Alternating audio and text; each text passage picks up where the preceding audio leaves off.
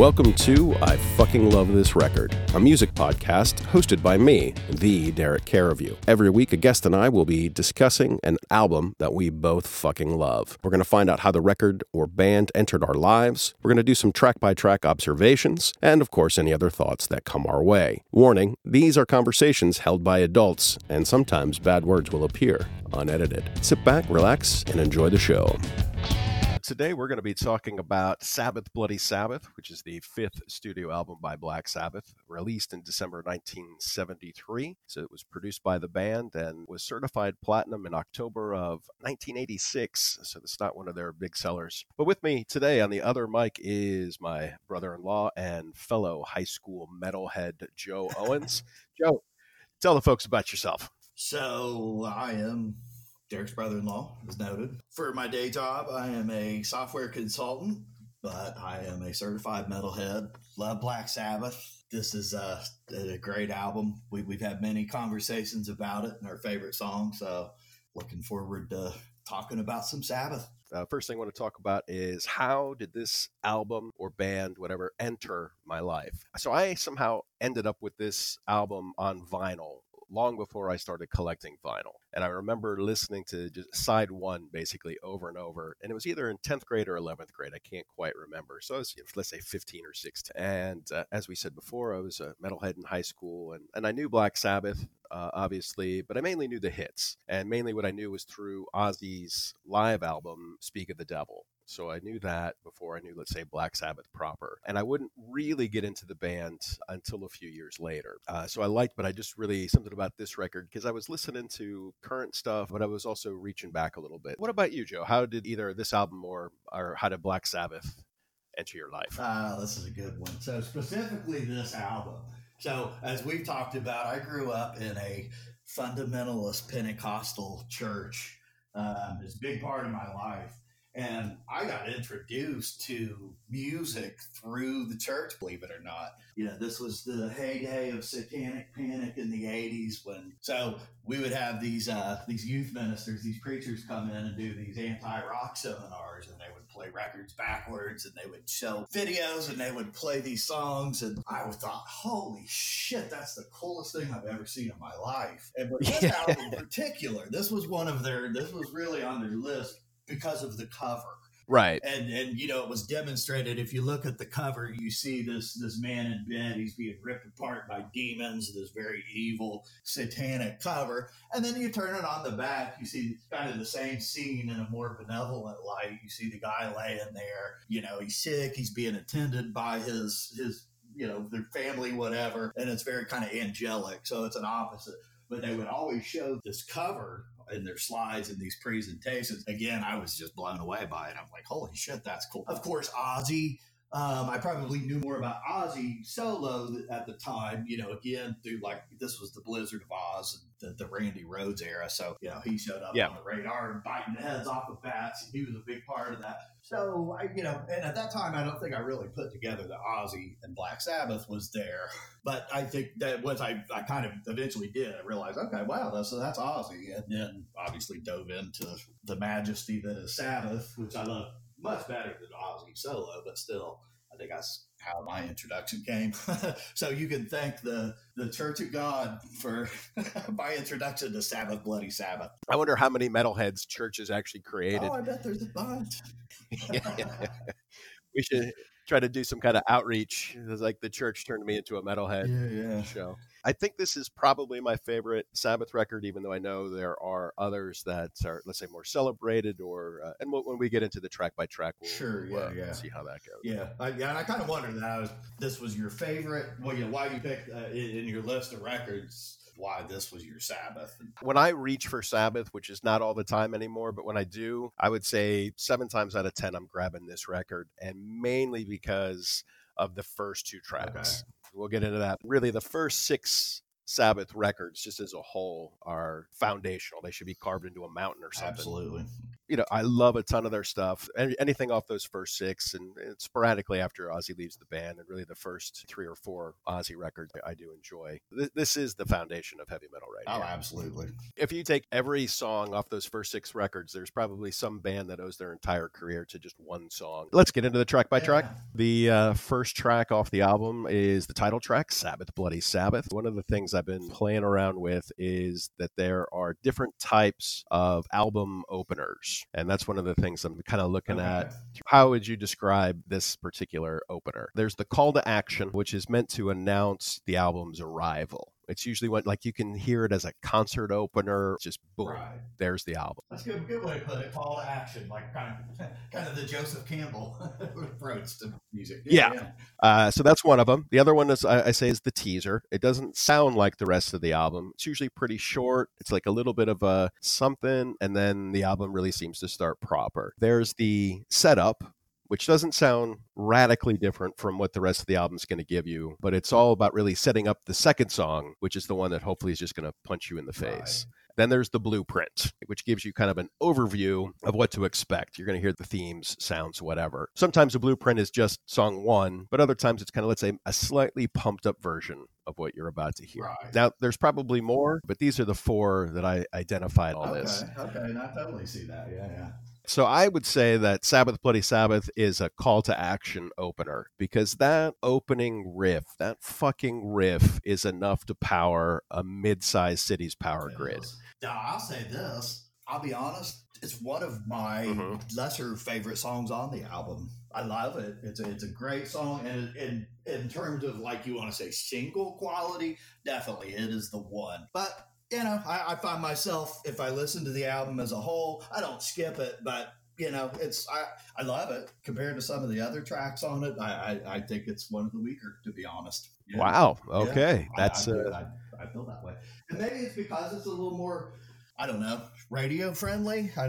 You can't call it pop, but and I think it is one of their more radio friendly songs. I think it's, next to Iron Man and Paranoid, you probably hear this more than anything else. It is one of my lesser favorite songs on the album. And this is actually one of my favorites by them. Generally the one that kind of draws me back to the album, and why I tend to put this one on side 1, especially if it's one of those, I'm at home by myself and I'm drinking some beer and I'm playing some vinyl. A lot of times I won't listen to both sides of a record just so I can get to the next one. I don't have all that much time. Kids are hopefully asleep or wherever. And so this is when I'll reach out, because I know I can listen to side 1, bang it out, get what I want from it, and then go on to something else. Right.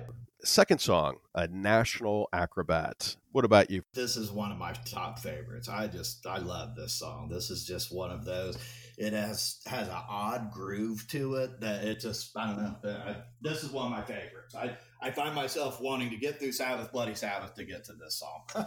All right. And I will say this is not just my favorite song on the album. This is my favorite song by the band, period. I almost agree with that. Now, I'll say, we mentioned whether this was your favorite Black Sabbath album. I would probably say, to be honest with you, I'm more of a Dio fan. So my favorite Black Sabbath album is Heaven and Hell. A whole other conversation, but my favorite Ozzy era Sabbath album is probably Master of Reality. I love Sabbath Bloody Sabbath, but the fact that this song, I almost agree with that. Master of Reality definitely could have been on this as well, because I really like that record, and there's a ton of great stuff on that record. So that's probably neck and neck, depending on what day you ask me which one I like better. But for me, it really comes down to A National Acrobat, because the lyrics, they're just mysterious enough that I don't know what they're talking about, but I feel like I want to know what they're talking about. I read somewhere that it was just all about Ozzy becoming a father for the first time.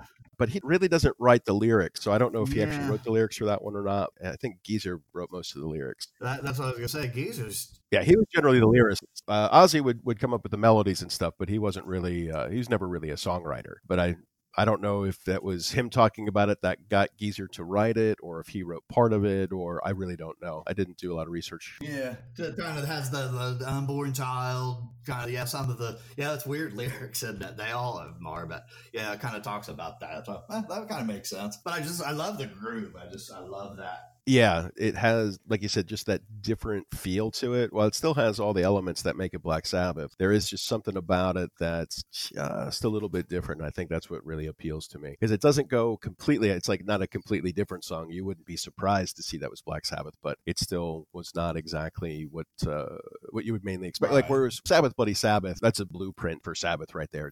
It's the riffs, it's the groove, and it just kind of pummels you. Yeah, well, like you said, the format, the order of songs on the record, it's a perfect follow up to Sabbath Bloody Sabbath, which, like I said, it's, I hate to call it radio friendly. It makes it sound like I'm saying pop, but it's a little more one of those tunes, but followed up by this song brings that second punch to it, Definitely. So I wasn't quite prepared to say that Sabbath Bloody Sabbath was a teaser or anything. It's still a call to action because I think it's big and it's just there. And I could easily see them opening up shows during that tour with that song. That's going to get the blood pumping. Whereas, I would love to see a National Acrobat played live, but, you're not going to start a show with that. I wonder if it ever has. I wonder if they've ever, I've preparing for this, listening to some of these deep tracks, I've thought, I wonder if they've ever played this live. Maybe back when the album came out. Yeah, maybe. But you figure by this time with that album 5, they had plenty to choose from, so they may not have played it. I'll have to look at that. You can look up playlists online. I think it's like playlist.fm. Yeah, I'm curious. Well, hey, I do have a question. We moved on from Sabbath Bloody Sabbath. What do you think of the Anthrax cover? Have you ever heard it? I have heard that, and I think that's on their Nice Fucking EP or something like that. I think so, yeah. One of those. So it was on an EP. I was never a huge Anthrax fan. I liked Anthrax, but something about their drum sound always kept me away a little bit. Okay. But they have some great songs. Don't get me wrong. I mean, I think they are definitely deserving of that Big Four designation. It was just never 100% on board with Anthrax, but I did like them. And I want to say that I honestly don't remember if I heard the Anthrax cover first, and I think maybe that's why I ended up with that particular Sabbath record, because I think I liked the Anthrax, and then somebody had the album on vinyl and I borrowed it. That's why I listened to it. What about you? I loved it. And it's funny you said that because now I actually think of I may have heard the Anthrax cover first, but I loved it. I'm a fan. I like Anthrax a lot. I've seen them live a few times. They put on a great show, and I think it's one of the better. There's been a lot of great Sabbath covers, but I think it's one of the better ones. I like the Anthrax cover. Yeah, it's heavy. They captured the essence of the song, but it's got that. I think Anthrax has got a good deep crunch, and I think they bring that to their cover of it. A National Acrobat, did Metallica cover part of it? I'm not sure. Because if I remember, somebody covered it, but not the whole song. If they have, I might look it up after this, because, yeah. All right. That brings us on to track 3, Fluff, which is an instrumental track, very different sounding than anything that you would expect. What's your opinion on Fluff? I like it. I think it's a beautiful little melody. I'm not a big fan of instrumentals, but it's kind of short. It's not something I'm going to grab the album and listen to. The worst thing about it is its name, Fluff, and it kind of fits, and you can almost imagine Tony, them all rehearsing in the studio, and Tony Iommi being like, "Hey, mates, I've got this beautiful riff. Listen to this." And he sits down and plays this, and they're like, "Oh, we got to put it on the album. What are we going to call it?" Well, I don't know. It's just a bit of fluff. And so I wonder if that was the inspiration for Lick My Love Pump on Spinal Tap. Very well could be. It's a fun little instrumental break. Fun's probably not the right word for it, but it's a really pretty piece of music. But for what it is, I think it could have been way shorter because it's over 4 minutes long. Is it really that long? Yeah. Yeah, I guess it does. If you think about it, it does kind of go on for a while, doesn't it? Yeah, that's my biggest issue with that because, it's 4 minutes, 8 seconds long. If it would have been like 2 minutes, great. But no, way too long. Okay. That makes sense. But yeah, I like it. Like I said, I think it's a beautiful little melody, kind of haunting, kind of sad, kind of, I don't know, I like it. Then track 4, which would be closing side 1 of the album, which is Sabracadabra. And as I remember it, yes, this is the song. Metallica covered Sabracadabra on Garage Incorporated. And there's a sample of a National Acrobat in that. Oh, okay. Huh. Now, I did not know that either. I love this song. This is another one of my favorites. I like this one a lot, and I think it's sneaky how good this is. And I think a lot of this really comes down to the drumming. And I'm not a musician, so I don't often listen to like individual parts outside of, let's say, the guitar, which is obviously the focus, especially of heavier music. But every once in a while, something will catch my attention, whether it's a bass line or a drum fill or something. Yeah. And with this one, there's just some boogie to it, which you don't often think of with Sabbath. So just between the riff, which is pretty much a right and ready, tried and true Sabbath riff, but just something about the drumming on this song that I think really is what separates it from a lot of the other things that they do. Yeah. I tell you, this is one of my go-to jukebox songs. If I'm out at a bar somewhere, we're hitting the jukebox, I will almost always play this song. I think it's just got a good vibe. It makes you feel good. It's a bar. Black Sabbath isn't something you often think of as a bar song, but this to me is a bar song.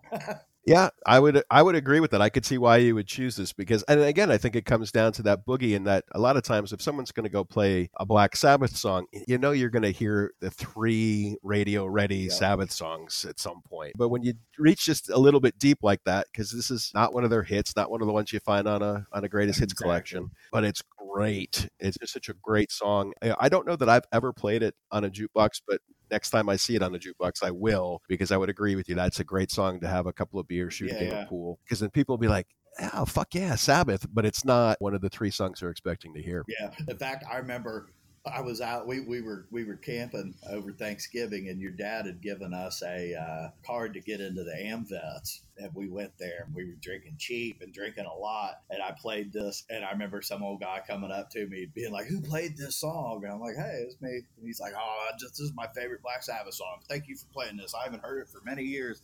I'm like, "That's cool." So somebody like you said, this isn't when you think of Black Sabbath, Sabracadabra is not what comes to mind, but the fact that this guy, random stranger at a Vets bar, it's like, oh, I love this song. That's cool. Yeah, that's exactly what I'm saying. Okay, so now we have to flip the vinyl over. We're on side 2, track 1, track 5 of the old album, Killing Yourself to Live. For me, I think this one has a little bit of a generic start. It's not the great Sabbath riff. For me, a little bit of a letdown because Sabracadabra is so great. And a lot of times, let's say I'm listening to this, especially if I'm listening to this on CD or if I'm listening to it on my iPod, I'm going to skip Fluff. Like every time. If I have vinyl on, I'll listen to it, but I will skip Fluff every time. So I'm going to hear Sabbath Bloody Sabbath, A National Acrobat, and then Sabracadabra, which is just awesome, the best, super awesome. And then Killing Yourself to Live, which I think that initial is a little bit of a letdown, just slightly. Not a lot, but about a minute in, the song really picks up some steam and the riff really just envelops you. Unfortunately, I think it loses a little bit of the song loses some of the tension when it gets to the solo. But one of the things I can say about these guys, especially these first couple records, they are a little bit guilty of noodling. I think a lot of their songs could be about a minute shorter, if not more. I love that though. I like the noodling. I'm a little more of a fan of jam bands. And I like that. So that don't usually bother me. Yeah. I see what you're saying. I could see why if you didn't, it would bother you. But I think, man, and you can't get any better noodler than Tony. I mean, he's the riff master. That's one thing you got to say about Black Sabbath. Nobody has riffs like no, they are. Tony Iommi is probably my all-time favorite guitar player, or up there. Definitely top 5. Yeah, and I know that a lot of that's the product of the time. You were expected to do a little bit of this. I think almost every one of these songs could handle about a minute shave. I've always thought that one thing I've thought of Black Sabbath as the anti-Grateful Dead. They're the evil side of the hippie movement. They're the anti-Grateful Dead. They kind of still have. I could compare them. We could do a whole analysis of that, but there's things, those instrumental breaks, those things that Tony does is almost like Jerry Garcia, and you can accuse Grateful Dead of doing the same, noodling too much. So Black Sabbath is the anti-Grateful Dead. I wouldn't say that they noodle like the Grateful Dead noodles, and I don't like the Grateful Dead, so I don't listen to their stuff because I like songs. I just don't like. If the whole point is noodling, it doesn't do anything for me. Yeah. I don't think they go overboard with it. I just think a lot of these songs could be reined in just a little bit, but I think that's also a product of 1973. Exactly. What do you think about Killing Yourself to Live? This is probably my least favorite song on the record. And again, I don't think it's bad. I'm not saying, but in terms of just the sound, I like you put it good. It's generic. It's just a generic Sabbath song. It's listenable. by all means, but I don't think there's Sure. really anything outstanding about it. One thing about this, and I tend to listen, you talking about how you skip songs playing CD, at least especially lately, I've been listening to vinyl, and I usually listen to this as a record. And the second side kind of blends in. I think these, especially these next, probably the first 3 tracks, just are almost kind of like versions of the same song in a way. They kind of go into different modes on it. Just listening to it usually as a whole, all these songs are kind of the same. They're like 3 parts to a theme. Does that make sense? It makes perfect sense. The only thing, I think the next song, So Who Are You, is the only thing that interrupts that. I think if you move track 6 up, and then if you had Killing Yourself to Live, Looking for Today, and Spiral Architect, I would agree with that. Okay. But I think this next one, moving on from that, So Who Are You, has the spooky keyboard intro. Yeah. This is the first time I think we really hear significant keys. You know, my thing with this one is it's just a little draggy and a little too, I'm giving you a message. Religion is bad. I'm fine with that message. I just don't. Sabbath can be pretty preachy. Yeah, I agree with that. This one just drags. And for me, it's the type of song that works within the context of an album. So like if I was listening to side 2, I probably wouldn't skip this one, but there's 0 times in my life where I'm like, ooh, you know what I need to hear today? Who Are You? Exactly. Yeah. So, but what did you think about the keyboards on this one? It works. I think it works. It does. It's functional for the song. Again, like I said, to me, this is just a bridge into the next song. That the second side moves together. I see what you're saying, that this is a little different, but to me, it's kind of more of a bridge. And I think that, a little different instrument. Who played keyboards? Is this Jeff Nichols, the guy that they brought in with Dio, or do you have any idea? I do not know. I guess that's another thing we could look up. Well, because I was thinking of, you have that little tiny bit of piano on Fluff. Mm-hmm. And I was trying to think, I guess the only other song we hear piano on is Changes. Oh, it looks like Rick Wakeman from Yes. Oh, really? Wow. According to this, he appeared on this particular album, did some keyboard parts on Sabracadabra and something else. I don't know if he did the whole thing, but that's just... I'm glad you looked that up. Brings us on to track 7, Looking for Today. Now, you're on the record as saying this is, let's say, one part of many. Is there anything about this song that stands out for you? I like it. I think I like it. I think it's getting a little peppier. I like, it kind of has a little more of an upbeat feel. Kind of picks back up, nowhere near in the ballpark of Sabracadabra, but it kind of picks up on that little more of a groovy vibe. Yeah. So for me, I like the first part of this song, like the first 2-3 minutes of the song, I like better than the rest before they get to the chorus. So I like because the hook for, when was the last time that you cried? And I think he has a couple rhymes with that. And the way he carries out cried, I like that. But I don't care for the, looking for today, that kind of thing. Doesn't do a whole lot for it. And obviously Ozzy sings that much better than I do. I don't dislike it. I think the hook for the bridge is better than for the chorus. Yeah, I agree with that. But yeah, again, I feel there's a flow to this side, and it just, kind of continues the themes of what the other songs before it did, but get a little more upbeat, I think. Sure. And and I think having a particular, I don't want to say that's a knock against the side 2 of the album, I think, but honestly, I don't think the songs are quite as strong. There can be where you have like that suite or where everything is meant to do that, but I don't know if that was necessarily what they were going for here. Yeah. They weren't going to be the original band much longer. I think only one other album with the original lineup after this one. So they're kind of running on steam at this point. And the fact that they're still coming up with, Sabbath Bloody Sabbath or Sabracadabra is pretty amazing at this point, because I'm sure this was all about. Yeah. They were deep into the drug days at this point, and I know that the recording of this album didn't go very smoothly, and I know at one point, I want to say the drummer thought he was going to get fired. They were all millionaires living in L.A., having Marshall crates of cocaine shipped to their house. Right. Well, one of the things, so the kind of the part of the lore of this album, obviously, they're rock stars now. They're snorting half of Columbia. They're living it up. I guess they went, so the rehearsals to this record they did in a castle. They kind of wanted to go back to roots. They got kind of spooked out. They thought they saw some ghosts, and they were all kind of messing with each other and, trying to scare each other. And so, which I think is kind of interesting, because you would think the product would be darker. I don't think this is close to being one of Sabbath's darker records. I certainly not upbeat, but I think they're kind of losing that kind of grim doom metal. They're experimenting with pianos and keyboards. They're doing little things. So it seems kind of weird that they're in this kind of haunted environment. You'd think they would have had a darker product. Yeah. Well, I just think that they're beyond that. It's kind of hard to keep that same thing, especially when you're, as popular as they got to be. So yeah, and I'm glad. I mean, we're all the better for it because we've got this record, and it's a masterpiece. I think it's great they didn't try to stick with the formula. Certainly. I do have to make a correction here. Tony Iommi plays the spooky keyboards on Who Are You, not Rick Wakeman. He only played on Fluff. Oh, okay. So, which brings us to the final track, Spiral Architect. Having listened to this again in preparation for this, how much the guitar intro sounds to me like it could have been on Forever Changes by Love. Do you know the band Love? No. Oh, really? That's something you should check that out. I think you'd like that. So that was a 60s Los Angeles band, one of the first multiracial bands. Oh, okay. Yeah. All right, I know who you're talking about. Yeah. And I can't say that it sounds like an exact song. Something about that guitar intro just reminded me. I'm like, this could have been somewhere on Forever Changes. But then the drums run in, and you remember, okay, yeah, I'm on a Black Sabbath record. But overall, I thought it was a bit of a dud and not the best way to finish an album. I mean, it's still a good tune. I feel like this album, for as great as it is, runs out of steam. Okay. Now, I would say this is probably my favorite song on this side. Oh, wow. Okay. Yeah. To me, this is the strongest track. I love the lyrics. I mean, the intro line, "Sorcerers of Madness selling me their time."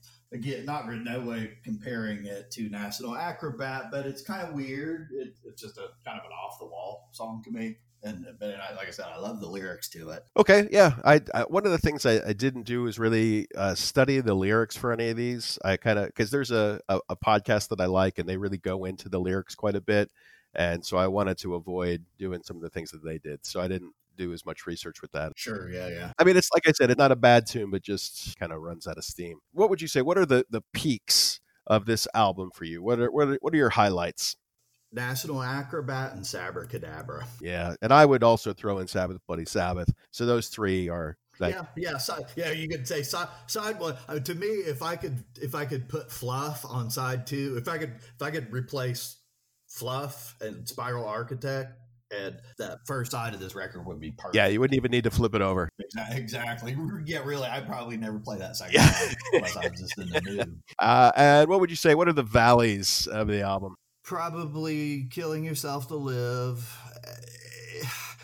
and Fluff. I like it, but it breaks up that first side. Yeah. Same. I have Fluff and Spiral Architect are the two for me. If Fluff was like a minute and a half and then it led into like pummeling, crushing guitar, I would be all over it. Metallica that they did on Ride the Lightning and Master of Puppets. And Sabbath's pretty good at that. I think that's something they got really good at with Dio. They starting soft and melodic and then just tearing it up. Like Children of the Sea, think of that. I'm not quite as well versed. I mean, I like Dio as a solo artist, but I always had that Ozzy is Black Sabbath thing, which I had to get over. We could do a whole podcast about that. That would be fun to do at some point, and I would have an excuse to really revisit. But they were both great. For me, it's like I recognize that other albums, specifically Paranoid, are more celebrated, but this one just really hits a sweet spot with me. It was both the first album that I got into by a band that I have declared as the best band of all time, but also one I think that holds up beyond nostalgia. I mean, there's a few albums I'll listen to and I can only hear them with 1987 ears, if that makes any sense. That makes sense. Yeah, there's some that it's like, but there's others where you listen through it and you're like, it is a good album. I'm not remembering how much I loved it as a 16-year-old. And there's others that I'm like, how did I listen to that? Because it's garbage. For a long time, I said Black Sabbath was the greatest rock and roll band of all time. Especially side one of this album just does it for me. Yeah, I love it. It's a great album. It's a peak in their career for sure. This is the last, the five. Then when you follow up with the next two, Never Say Die, and what was the other one? Technical Ecstasy. Yeah. Which were actually okay. They're not horrible albums, but they definitely, there's nothing that they Sabbath reached their pinnacle with this for sure in the Ozzy era. And then Dio came in and just breathed new life. Sure. I don't know that I've listened to Technical Ecstasy or Never Say Die all the way through. For me, yeah, Black Sabbath kind of ends around Sabotage, so it's like Black Sabbath, Paranoid, Master of Reality, which is one, again, could have definitely picked for this podcast. Oh, okay.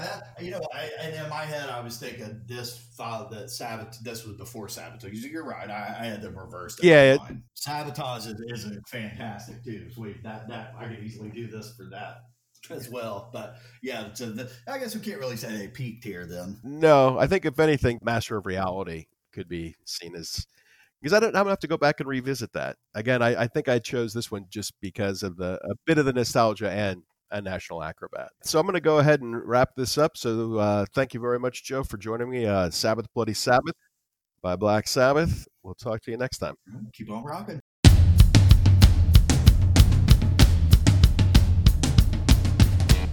That was I Fucking Love This Record. Music at the top and the bottom by The Ashes of Grissom. Please visit our website at www.lovethisrecord.com, where you can also sign up for our monthly newsletter. On Facebook and Pinterest, we are Love This Record. On Instagram and Twitter, we are Love This Record 1. A special thanks to original patron Mark Evers for getting this project back on track. Thanks for listening, and we'll talk to you next time.